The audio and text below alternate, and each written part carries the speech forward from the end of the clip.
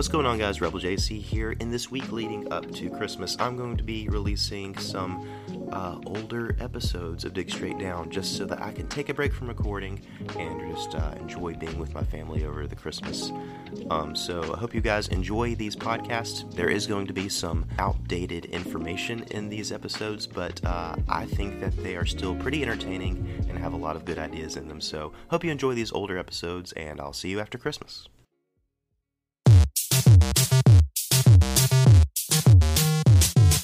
What's going on, everybody? Welcome to episode 11 of Dig Straight Down with me, your host, Rebel JC. Last week, we kicked off a short series about a possible in-dimension update, and I gotta tell you all, I am so pumped to explore these ideas. To kick this off, we're gonna talk about the Ender Dragon battle, the first thing that the player encounters in the end. Right now, there are two stages to the dragon battle. First, the player stays at a safe distance from the dragon while taking out the crystals. And last, the player keeps attacking the helpless dragon until her health runs out. I believe that the battle could benefit from having better stages of fight. So for this hypothetical update, let's divide this fight into 3 stages. The first stage, as usual, is all about taking out the end crystals. This stage will be very similar to the current battle, except now there are no Endermen. It is just the player and the dragon.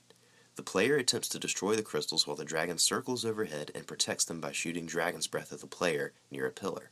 In this battle, all the end crystals have cages around them, so it is far more difficult to destroy them from a distance. Once the crystals are all destroyed, we enter the second stage. This is where things get different. In the second stage, the dragon goes on a furious offensive. Her regeneration gone, she begins to phase through the terrain, sort of swimming through the end stone and breaching like a whale to attack the players. The Endermen finally spawn in and attack the dragon, although they can't kill it on their own. Having the Endermen only spawn in when the dragon is weakened gives the idea that they were being oppressed by the dragon and you're freeing them, as the achievement Free the End suggests. This stage would be particularly challenging even in a multiplayer game.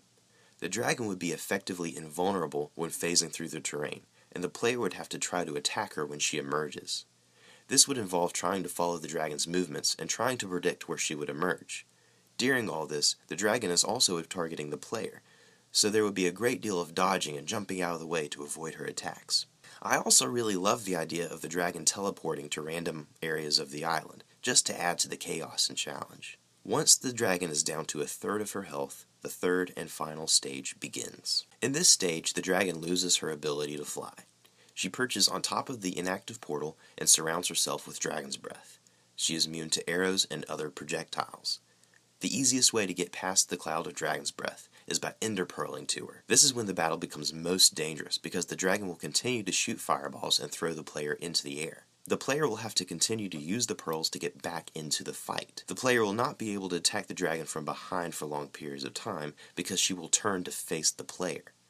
After a long and challenging battle, the dragon is finally killed, and the battle ends with the usual disintegration of the dragon and shower of experience. These are just my ideas about how the Ender Dragon battle could be improved, but I would love to hear your suggestions. As always, you can shoot me a message at digstraightdowncast@gmail.com. Now that we successfully slain the Ender Dragon, let's go and explore what the updated end biomes would look like. In the current version of Java Minecraft, there are 5 biomes in the end, but they are so similar to each other that in the Bedrock version of the game, they are considered to be one biome. This is probably the biggest issue with the end, and the part that really needs the update the most. So let's start with the central island of the end and explore outwards. I personally really like the idea of the central island being a unique biome that is not found anywhere else in the end. This island is a stage for the battle with the dragon as well as a hub for exploring the rest of the dimension, so it should be a unique place. I think it would be really cool to lean into the lore of the end and make the central island into a large ruined temple complex. This structure would be very simple and open to the sky so as to not offer too much protection against the effect of the dragon's breath. The key features of the ruins would be the portal back to the overworld, the spawning platform, and the obsidian pillars. One of the things that bugs me the most about the central island is that the spawning platform is often generated several blocks over the void or even inside the terrain. I think it would be better if the platform generated as part of a larger structure and in a predictable location. And the same goes for the end gateways to the rest of the dimension. I would love for these to be redesigned and built out of a more interesting block than bedrocks. may be a variation of in-portal frames. Moving on from the central island, the rest of the islands in the end currently all look exactly alike, except for some variation in size. In Java, there are 5 biomes that have very little difference between them. So how can we take these biomes and improve them? What if one of these biomes provided a new kind of liquid? Let's jump through the end gate and visit the temporal marshes. This new biome would have terrain similar to swamps found in the overworld, with chorus plants instead of trees and purple end grass instead of the green grass we are all used to. Instead of water, these marshes would be soggy with a liquid called Vortal Flow. This liquid will behave just like water, but be careful when you step in it. Vortal Flow teleports any entities that touch it to a random location up to 3 blocks away. Taking a dip in this purple flow could buy you a one-way ticket to the void. This mechanic could be used for minigames, mob farms, and even secret entrances. The temporal marshes are also home to curious new plants called shadow lilies. These lilies appear similar to lily pads from the overworld, but grow upwards into the air on a thin stem. Entities would be able to stand on the tops of these, which could make these plants useful in many different ways. So let's wipe off our boots and take it to the upper limits of the end, where we find the Shattered Islands. These islands spawn higher in the world than the others, and are tall with steep cliffs and high points, like floating mountains. There isn't much living on these craggy islands, but underneath their foreboding exteriors are new ores and minerals just waiting to be mined. If you have any ideas for new ores for the end, just send me a message and let me know. But for now, let's glide back down the y-axis and land carefully in the Shulker Plains. As the name suggests, this is not a very safe place for the unwary explorer. The Shulker Plains are large, flat-topped grassy islands, with shulkers hiding in the vegetation. This island offers a bounty of endgrass, which is simply light purple grass that drops purple endgrass seeds, as well as a few more interesting plants. Be sure to stock up on dragon spice, a tall yellow flowering plant that can be combined with certain types of food to make it spicy. When eaten, spicy food grants the player a short boost of strength. Similarly, you might want to grab some Tanglement, which you can use to make minty food. Minty food will give you a speed boost, which will be useful when dodging shulker bullets. Perhaps the most useful plant in the Shulker Plains are crawling roots. These roots grow horizontally along the ground, but have a tendency to poke over the edge of their island and grow over the void.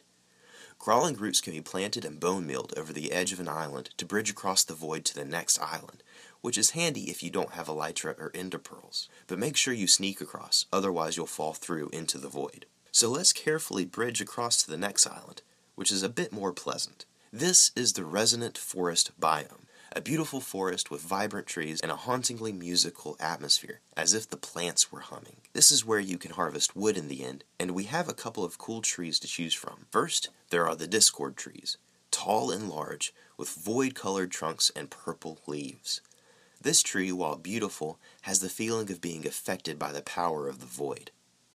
When you need mealtime inspiration, it's worth shopping Kroger, where you'll find over 30,000 mouth-watering choices that excite your inner foodie. And no matter what tasty choice you make, you'll enjoy our everyday low prices, plus extra ways to save, like digital coupons worth over $600 each week. You can also save up to $1 off per gallon at the pump with fuel points. More savings and more inspiring flavors make shopping Kroger worth it every time. Kroger, fresh for everyone. Fuel restrictions apply. If you prefer happier lumber, there are the Harmony trees. These are smaller than the Discord trees, with smooth white trunks and pale yellow leaves. For the next and final biome, we'll need to break rule number 1 of Minecraft and dig straight down. Or, if you're even more adventurous, you could take your elytra and dive around to the bottom of the island, because that's where we'll find the Hanging Gardens. The Hanging Garden Islands are completely barren up top, but down below, they are full of plants that do not fear the darkness of the void, and stand out from it with bright, vibrant colors. If you need to hold on to something for balance, the luminous vines are here to help. These purple vines grow from the bottom of their island and emit a varying amount of light depending on how long they are. The best part is, these vines can be climbed on, so you can go back to the top if you get too dizzy. Forgot to bring your coral blocks from the overworld? Don't worry, barnacles grow in the Hanging Gardens. These colorful organic blocks look much like coral, but don't require water to stay colorful. However, they don't like to be transplanted, so you'll have a hard time mining them. Dominating this upside-down garden are the Ventra, large fungus-like plants that grow like baskets off the bottom of the islands. If you need to camp out here for a while, Ventra are here to cradle you and your belongings for as long as you want to stay. And who knows, Maybe a useful or interesting resource has found a safe home in this basket too. And that brings us to the end of the episode. These are just a few of my ideas about what an end update might look like, and I would love to hear yours. If you're enjoying the show, consider leaving a review and passing it along to a friend who might like it as well. You can follow me on Twitter at RebelJC_92. And if you have any questions, comments, or just want to say hi, please message me at digstraightdowncast@gmail.com. I would love to hear from you. I hope to see you in the next episode. Until then, keep digging straight down.